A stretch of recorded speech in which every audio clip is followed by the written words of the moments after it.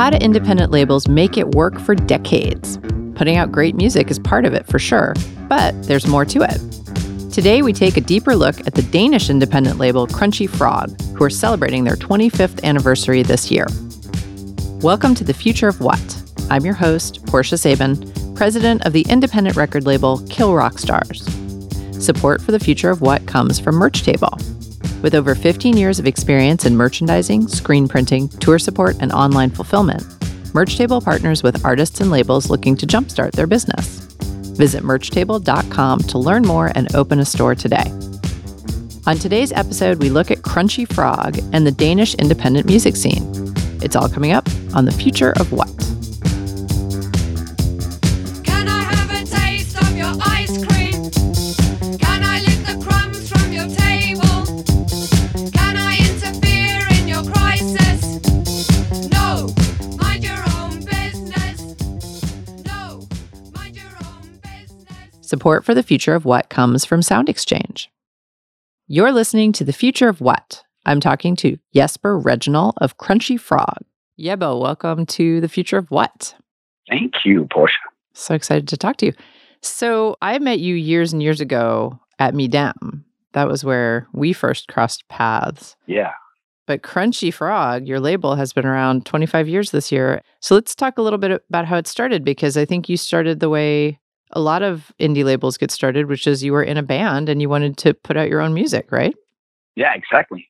Exactly. That's the story of many an indie label. And yeah, we were a band, released a couple demo tapes. We thought we were ready to release a CD. And we only thought there was one Danish label worthy of releasing our music, which was called Cloudland. And I was in another band that was on this fine label. And we sent them, or I gave them the music. And they said, well, this is great, but we're actually kind of winding down our label. Oh. Bad timing. So two of these guys, they also ran an indie distribution called Pingo. And they said, well, if you want to release this record on your own label, we'll give you a distribution deal. We'll give you lists of press people and we'll tell you what to do and how to do it. But you have to do it and you have to be professional about it. We don't want to work with a band that just release their own record and then don't do the work.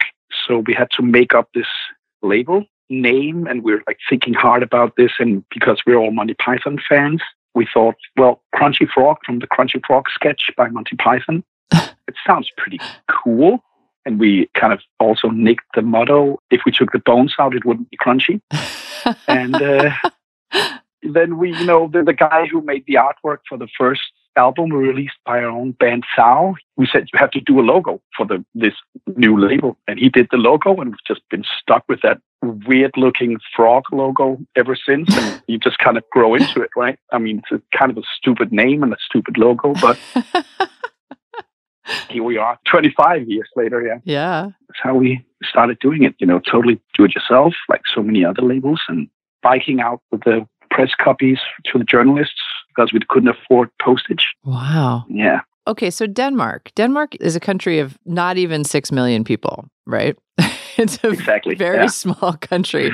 I mean, I grew up in Manhattan, New York City, which I think at the time was over 6 million people just on the island of Manhattan. So, it's a very small country. And you said that at the time that you guys started the label, there was only one indie label that you really liked and wanted to be on. But what has the indie label and major label and just sort of music scene in Denmark in general been like for the last 25 years? I'm assuming the major labels have a presence there, correct? Oh, yes, absolutely. Back then and today, they have a totally dominating piece of the market, and they release basically, of course, mainstream music. There's a lot of American, British bands, of course, dominating the Danish airwaves, but actually there is a really healthy indie label environment. I mean, most of the new Danish bands being released on indie labels, but it's always been this kind of food chain. I guess it's pretty much the same in the States, but probably even more so in Denmark because the market is so small.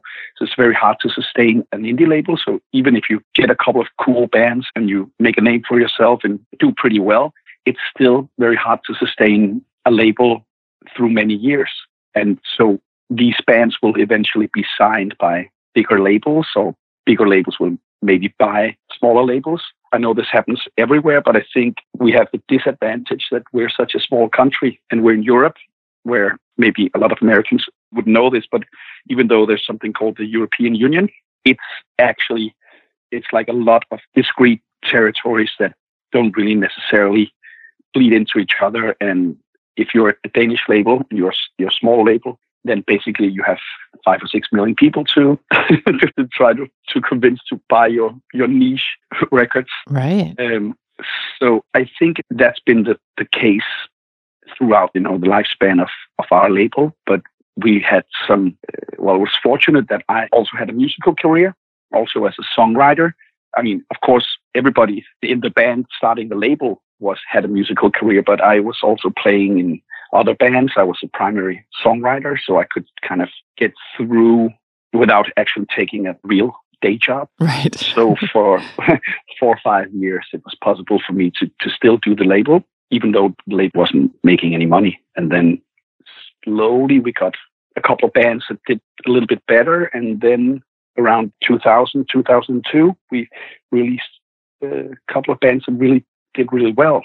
And that has kind of catapulted the label into bigger numbers and some pretty good licensing deals outside of Denmark. And that was bands called Junior Senior and the Raveonettes that both had some kind of impact worldwide. Yes. Yeah, absolutely. I was going to ask you about that. And were both of those bands local Danish bands that you guys signed in sort of the normal course of things that just happened to blow up? Yeah. We had a band that we signed when some of the members were just like 15 years old. That was called Superheroes, which was a big turning point for our label because originally we only did lo-fi, noise rock, avant-garde, kind of noise rock. I guess we're like exclusively doing stuff that sounded like Sonic Youth, the Pixies, Pavement, stuff like that, or more experimental with little hints of the Residents and metal, So it's like this was what we were known for. And we found this band called Superheroes that did indie pop. And we kind of sat down and said, oh, could we release this band? It's so poppy. We'll lose all the fans of the label, but at this point, there were probably like 100 fans of the label or something like that. But in the end, we said to each other that this band is so good. If somebody else releases it, we're going to be kind of pissed off. Mm-hmm. And that's actually been the guiding principle since then. We decided to kind of expand the genres that we kind of worked in.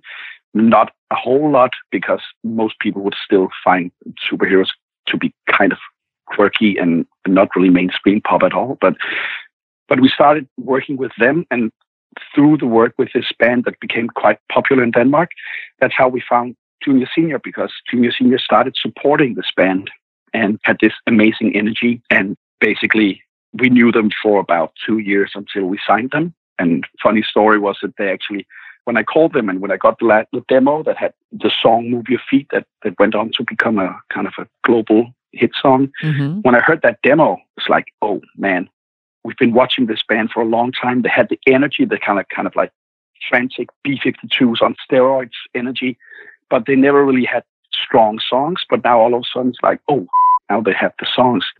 And I called them up and said, you guys should come in. We should talk about releasing a record. And they're like, well, all right. And they came in and we did the deal. And then much later, I became the drummer in the band for 2 years and toured a lot. And they told me that, well, when you called us at that point, we had actually been broken up for 2 weeks because nothing was happening. Wow. So that was kind of the story of signing Junior Senior. It wasn't like there was a big bidding war or anything. Mm-hmm. They'd actually broken up. And actually the interesting thing is about the Raveonettes is kind of similar, because I played with Sune Wagner, who's the boy in this kind of boy-girl duo called the Raveonettes. Yes. We played in his band called Psyched Up Janice, and I was the drummer. So we knew each other well, and we actually formed a band called the Tremble Birgit together. That's a kind of a fun band, surf band, instrumental band. That kind of informed his ideas on the Raveonettes, because, it's much more like retro oriented. But again, he wrote the songs for the Raveonettes and he shopped it around. And this band, Psyched Up Janice, we were in, were actually quite a popular band in Denmark, but none of the kind of established big labels wanted to touch that like noisy stuff. They thought it was like a bit of a disappointment that this Danish rock star would make, such niche music. But of course, we were like, yeah, well, this is great. Let's release it. So we kind of knew these bands through these kind of organic ways that, bands get hip to each other, by seeing them live, or I was actually playing with Sune. Mm-hmm. And I guess both bands, for some reason, hit some kind of wave. I mean, when we released the Raveonettes, this was the year after the Strokes. Oh, yeah. Had their debut, and the year before White Stripes had the Elephant record. Mm-hmm. So it was like something was in the air. So they hit it much bigger than such a noisy lo-fi band, maybe coming out of Denmark would have. What happened with Junior Senior was, of course, strength of a song and a certain sound that also was kind of retro infused, that it's hard to explain what makes a band reach a bigger audience, especially when you don't have money to market them. But all this stuff happened in the span of like 3-4 years or something like that. I mean, it was a huge turning point for us. Yeah, absolutely.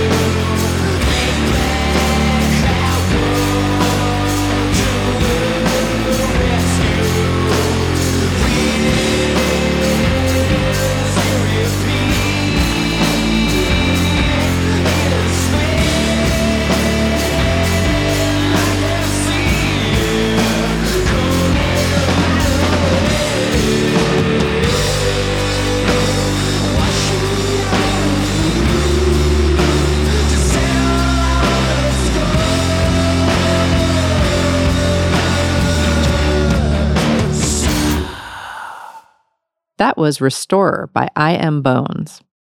If you're enjoying this program, please subscribe to our show on your favorite podcast platform and leave us a review. Follow us on Twitter and Instagram at KRSFOW and subscribe to our newsletter to find out what's coming up next. You're listening to The Future of What? I'm talking to Jesper Reginald of Crunchy Frog. And in the years since then, I think you guys have done something that's really smart. So, when I get an email from you, in your signature, it says Crunchy Frog, Crunchy Tunes, Bobcat Agency, Whammy Bar, The Mudhoney, Crane Brothers, which is you've diversified. Like that is really, I think, the move that indie labels have made in recent years to stay viable and to stay making money. And especially in a country of 6 million people, you have to do more than just the label in order to stay in the game.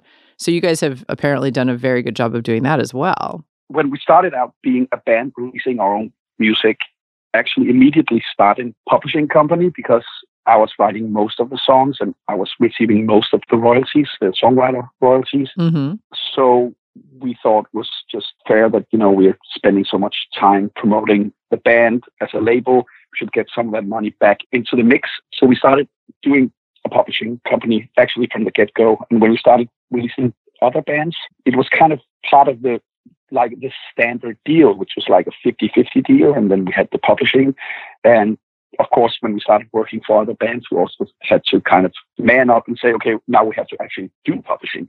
So we actually find out what the hell that is and actually then starting to contribute, to that's kind of the philosophy for whatever we do. If we don't think we can make the pie bigger by being a part of a band or a songwriter's career, then it just doesn't feel right because we are a band. We don't like to just take people's publishing money or something like that. So we started actually working very early on as a publisher.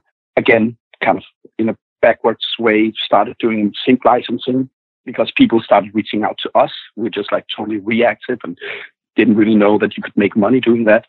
Well, then it just so happened that a lot of the stuff that we kind of naturally liked and wanted to release had some real potential for syncs. So that's something that we started cultivating earlier than Junior Senior and Raveonettes, but when Junior Senior and Raveonettes happened and we just all of a sudden had loads of licensing requests, we just kind of latched on to all those contacts, started to expand that network and work kind of very focused on syncs as well. So I think it's probably the story of many indie labels that kind of have a combination of good taste and luck and then just normal kind of rational sense of thinking, hey, we made some money there. Kind of that was lucky. Let's push our luck. Let's start expanding that network. And then the last thing you mentioned was that we recently, within the last 5 years, been partnering up with another company, opening some bars here in the Copenhagen area, which is something that's just it started as a fun thing to do, but actually it's a pretty good business. We have a great network of fans of the bands and of the label that it's easy for us to communicate. There's a new cool bar in town and has the flavor and aesthetic of what we're doing in the music business, and it's been quite successful. That's fantastic. Diversification out of just having some fun, actually. Yeah. Absolutely. So how many people work at Crunchy now?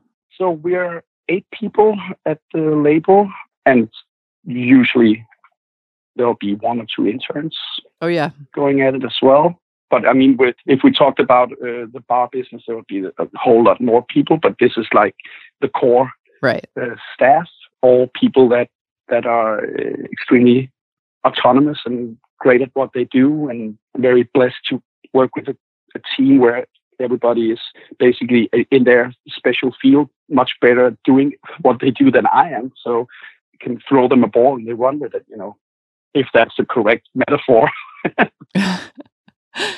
Yeah. So you guys are doing great. 25 years in. Do you see this as 25 more years? I mean, how do you feel about the changes in the music business and the move to streaming, and I mean, I know there's still a market for physical and you guys still make physical product and you do merch and all sorts of stuff. But, what's your philosophy at this moment about the future of your label and this industry?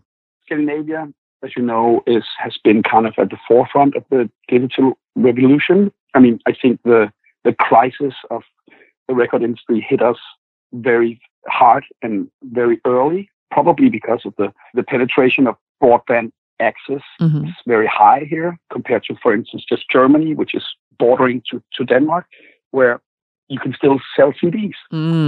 Right. I mean, it very early on, especially in the Scandinavian countries, piracy was a huge problem because it was actually quite easy and fast to just go on all the file sharing services and stuff like that. But since streaming and downloads and stuff became kind of the new business model, it has also been that part of the world where it's quickly become viable business. And for us, it's kind of a cool thing that you can budget with some kind of steady income. Of course, we're lucky that we have like a long history now, and we have a catalog. So, I mean, it's probably harder for a new label that starts up because it takes a long time for the money to recoup all the expenses. But I mean, for us, it's kind of a cool thing. And we also see that a lot of smaller bands and the real niche stuff is actually making money again. So we couldn't get into record stores for the previous 15 years is actually making a little bit of money, which is it's nice to see, because we wish that all the records are released are successful. Mm-hmm. Right. For us, I mean, Scandinavian context, I'm not really fearing so much for the future. And I think just for our label, we still feel it's the next record is always, the best record we ever did. And we're always excited. Yep. That excitement is still there. And it's kind of a luxurious thing after 25 years. That's fantastic. Well, Jesper Reginald, thank you so much for being with me today on The Future of What? My pleasure. Absolutely.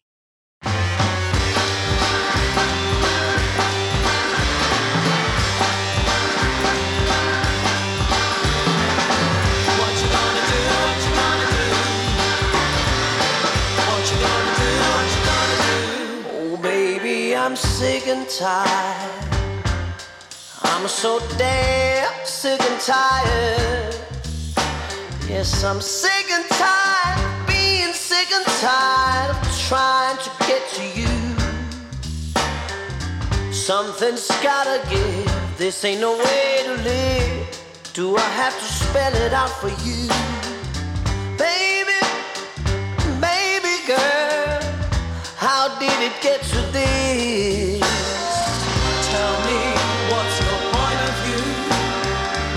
What does love mean to you? Tell me what you're gonna do. Maybe,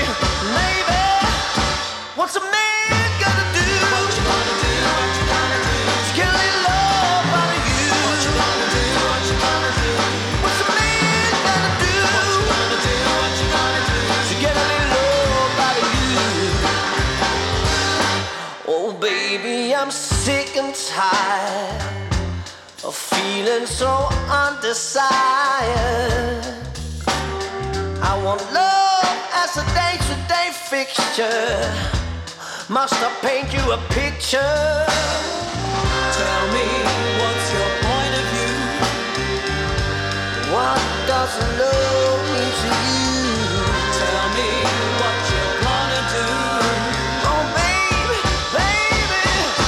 what's a man gonna do? What you gonna do, what you gonna do? To get a little love out of you. What you gonna do, what you gonna do?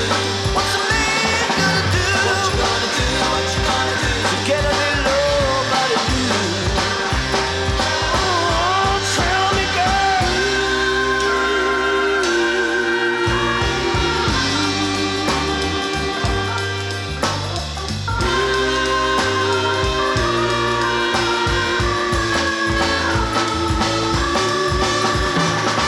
tell me, what's your point of view? What does love mean to you? Tell me what you're gonna do. Oh baby,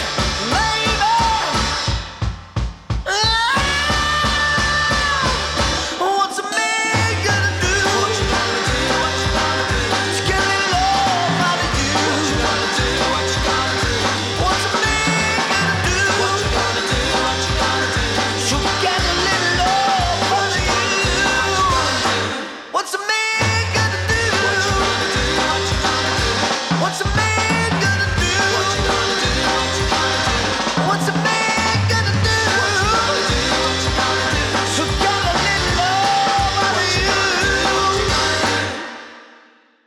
That was What's a Man Got to Do by Detroit. You're listening to The Future of What? After the show, take a moment to leave us a review wherever you get your podcasts. It helps people find the show, and we love hearing from you. When Kill Rockstars was looking for someone to take over our fulfillment operation, Merch Table stepped up to do the heavy lifting, moving our entire stock to their warehouse and helping us create merch our fans love. With Merch Table's support, we've been able to focus on the music and artists that matter to us. KRS loves Merch Table. See what they can do for your business at merchtable.com. You're listening to The Future of What? I'm talking to Johannes Gammelby. Johannes, welcome to The Future of What? Thank you. You've been in multiple bands, and right now, how many of your bands are on the label Crunchy Frog? 3, I believe. 2 are active and one is kind of dormant, but you never know what could happen to the third one. So it's kind of like 3 right now, I believe. Yeah. Could come back to life. Yes. Yeah. Indeed. So yeah, tell me a little bit. I mean, I'm not super conversant with the rock scene in Denmark, but it really seems like Crunchy Frog has been, we're talking about the fact that this is their 25th anniversary. So they've been doing kind of an amazing job documenting the scene for a long time. Yeah. That was kind of our impetus to hook up with them in the first place. Back in the day, I think it was like 2007. That was with the dormant band, a band called Beta Satan. It's a rather rough pop ensemble with punk, electro, heavy metal tendencies. The weird outfit, but nonetheless, they decided to give us an offer, and their history with rock music, of course, in Denmark anyway, because it's such a small country. Of course, everybody knew about them and knows about them, but we found them a decent match back in the day. And when my own band started up and looked for labels, it just seemed like an obvious choice to me to hook up with them. Unfortunately, they thought the same thing. So their history, it goes way back to the mid-90s or something like that, where they released a couple of albums that I really liked when I was a kid. And so it became a natural thing to look towards that direction as a lighthouse to what to do when you're a certified adult with rock music in your blood. And of course, there were awesome times for us back in the day to sign with them. So we were very pleased with that. Can you tell us what the indie label scene is like in Denmark? I'm not familiar. Or what's the sort of label scene in Denmark like in general? Is it pretty much dominated by the majors, or what's the landscape? There are a couple of very decent indie labels that are totally independent from the major label scene, and Crunchy being one of them. And then there are Esho and Tambo Rhinoceros and a couple of others that are releasing very decent music. And in my book, anyway, it's totally, split between indie, curious, more or less avant-garde stuff. And then that's, of course, the indie scene. Then the super mainstream, like this very R&B oriented right now. And like everything's totally, I don't know, like the Republicans and the Democrats, right? Where you have like these totally opposite worlds coexisting. And I feel like the indie scene would probably represent, I don't know, the Democrats and the major label, the Republicans in any way. Right. Kind of. More conservative. Yeah. Does everyone in Denmark sing in English? Is that sort of the predominant way it's done? Or does anyone sing in Danish? Well, in recent years, things are changing because of, I don't know what, but I think it's the marketability thing that people are beginning to sing in Danish, weirdly enough, because Danish is a very small language, as I'm sure you know.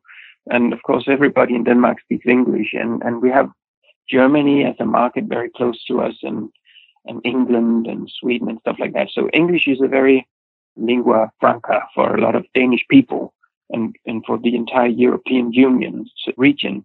So it's very natural for a lot of European bands to just switch to English in order to cover the entire board, you think? You know what I mean? Danish is kind of becoming, I don't know if it's kind of like grown out of this. I think you have the same tendencies in America. I don't know.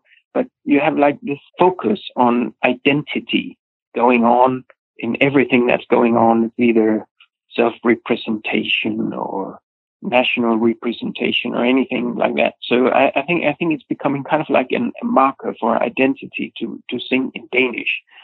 But in that being said, nobody understands a word of Danish. So it's very, very echo chamber thing. I mean, it's like these fluctuations. It comes and goes, and with the eras that if you sing in Danish, you kind of like true and authentic, and if you sing in English, you're like super fake and you like sell out and whatever. I don't know. It goes back and forth through the ages, I feel. Yeah, I can understand that. Yeah. That sounds like, it's punk and authentic to sing in Danish right now. Yeah, exactly. Yeah. That's kind of my feel anyway, but that's my perspective too. Yeah. So, this is a podcast about the music business primarily, and Yeah. and we talk all the time about how difficult it is nowadays in the era of streaming for musicians to make money. Yeah. So what's it like in Denmark? I mean, what are the opportunities for bands at this point? Can people make a living just touring in Denmark? No, people cannot. Unless you're on a major label and you are a super top echelon pop star in Denmark. Of course, you can make a living that way.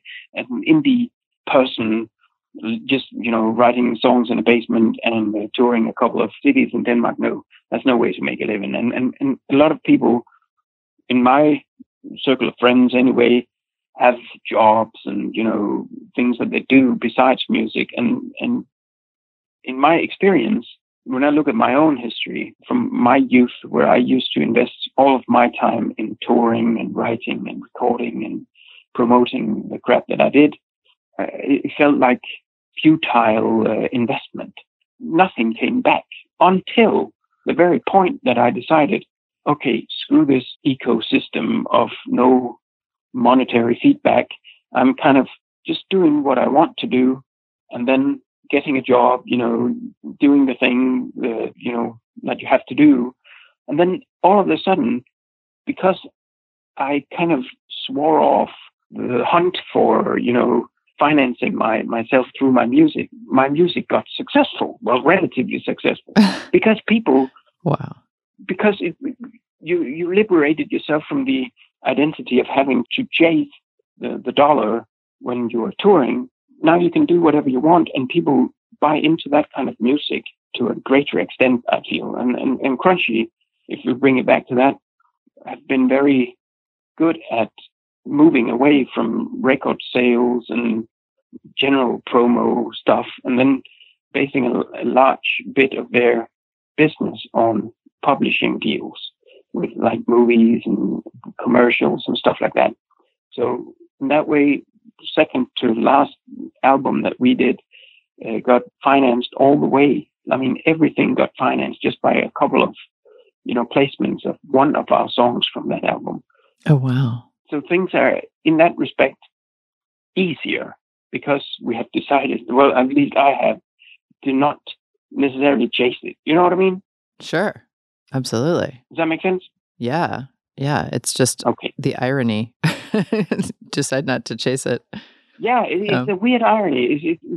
It's actually, it's kind of, I don't know, what's it called? A soap? What, like the bubbles that you make with the soap and the water? You know what I mean? Mm-hmm. Bubbles. What Yeah. was it called? The bubbles, just bubbles. Okay. So it's like it's the very minute that you touch the bubble, it disappears. You just have to. Instead, you don't have to touch the bubble. You just have to look at it and admire it. You cannot chase the thing because then you won't get what you want. Right. That's my philosophy in this respect, anyway. Yeah. I like it. That's good. So now you've been on some other labels besides Crunchy Yeah, in your career. that's true. So how do you feel that they differ, and what do they do right, would you say?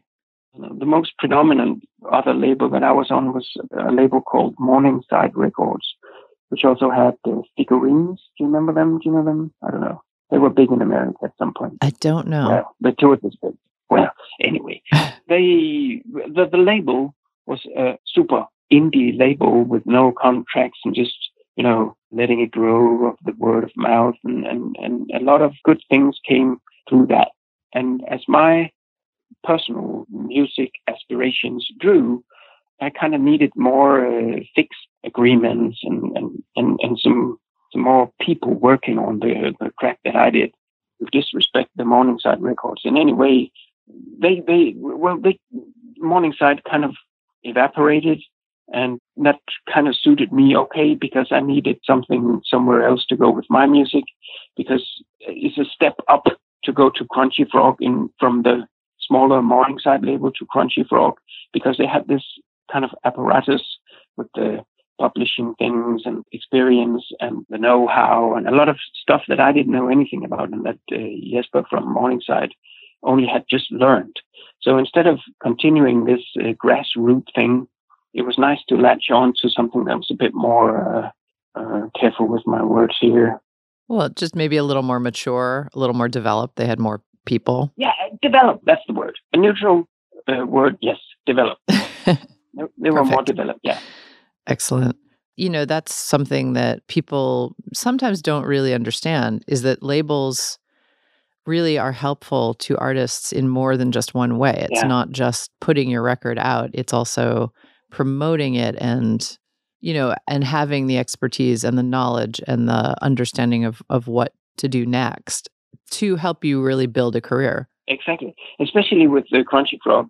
And I mean, I'm sure that the Morningside record would have been able to supply me with that experience. But however, when we signed up with Crunchy Frog, Jesper, that you've talked to, he has been very, very invested in everything that's been going on, which is a big thing for me because I'm writing a lot of stuff on my own and recording a lot of stuff on my own. And I always look for somebody to give me some qualified feedback. And he's always there to change. You have like this idea of the label boss as being like, oh, you have to change the song to be more, appropriate for radio or something like that, which is totally the opposite of what Yebo usually does. Which is, we need to make this more noisy. We need to, sorry, my French, but things up, and we need to, get super aggressive in this part and blah, blah, blah. And I'm like, yeah, man, that's cool. So sometimes he helps a lot with even not necessarily songwriting, but arrangements and sequencing on the albums and mastering. He has a lot of feedback on mixing as well. And if we need a little bit of a layer, at the last album I did with him on the sideline, he was basically almost considered a part of the band because he had a lot of input. And I'm sure that that could be a negative thing, but Jesper always makes sure that you can take or leave his suggestions. He always leaves it up to me or the other artists. I'm sure that they have the same setup with him to just, take it or leave it, his suggestions. And usually they are very, educated guesses as to what the song needs, right? Right. It's very funny. Indie labels do it all different ways, and some people are very hands-off and some people are very hands-on. But I do think that that's something that's cool when an artist gets the opportunity to get into the studio with someone who's put out hundreds of records, not just their own, Yeah, exactly. but other people's. Yeah. So, you have the benefit of that experience. Totally. Exactly. It's very cool. Sometimes he has suggestions that you don't necessarily agree with, and you can just say, okay, I don't agree with that, and let's just move on. And there are no hard feelings, and he doesn't invest the ego in that way. So no hard feelings post negative feedback. Right. Absolutely. Yeah.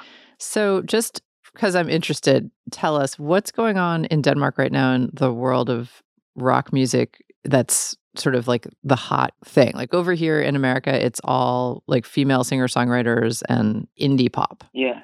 So what's going on over there? Oh my God, I don't really know. I'm sort of like a hermit person, pissed off punk rocker in a cellar in the outskirts of Denmark. But I mean, what's going on? Let's see. For my personal tastes, I feel like there are a couple of bands moving with heavy, really, really sludge heavy, but also decent songwriting. Not just the sound, but also the songwriting. I think usually with that sort of match, it's more sound than songwriting, and things are moving in a good direction for that, I think. And there's a lot of really weird punk rock based on the birthday party, vein, from the birthday party vein. Yeah, you know what I mean? Sure. Like, Ice Age, probably, right? Mm-hmm. Yeah. Yeah. And there are a couple of spin-off things from that are also boiling in the underground. Interesting. But right now, and yeah, this is like, because a lot of radio in Denmark, as we just talked about earlier, you have like this super conservative or super mainstream thing, and then you have the totally opposite. And in my view, the opposite thing, that what's going on there, as per what you were asking, is dissolution of like rhythmic patterns and freedom. It's like free jazz, punk rock blended in with some pop music and pop qualities of some kind. I can't say that I thoroughly enjoy it, but I'm an old fart. But I really respect the scope of things going on, because there's a lot of things going on that I don't understand, and that's usually a good thing, because I'm somewhat of an idiot. But I mean, there's a lot of energy and a lot of pissed off people doing a lot of weird things, and there are a lot of bands coming from that. And my friend and I was just talking about the other day a Danish band called Collider. Do you know them? Check them out if you are bored at some point. Yeah. I can't say that I like it, but I like the idea, as I did with the Ice Age, because I think it's just too shambolic for me, because I'm a fascist in some respects musically, but I kind of like that idea of just totally saying F you to the metric system of music. That's really nice. So yeah. Cool. I love it. Well, Johannes Gammelby, thank you so much for joining me today on The Future of What. Bless you, and thank you for taking the time out of your life to talk to me.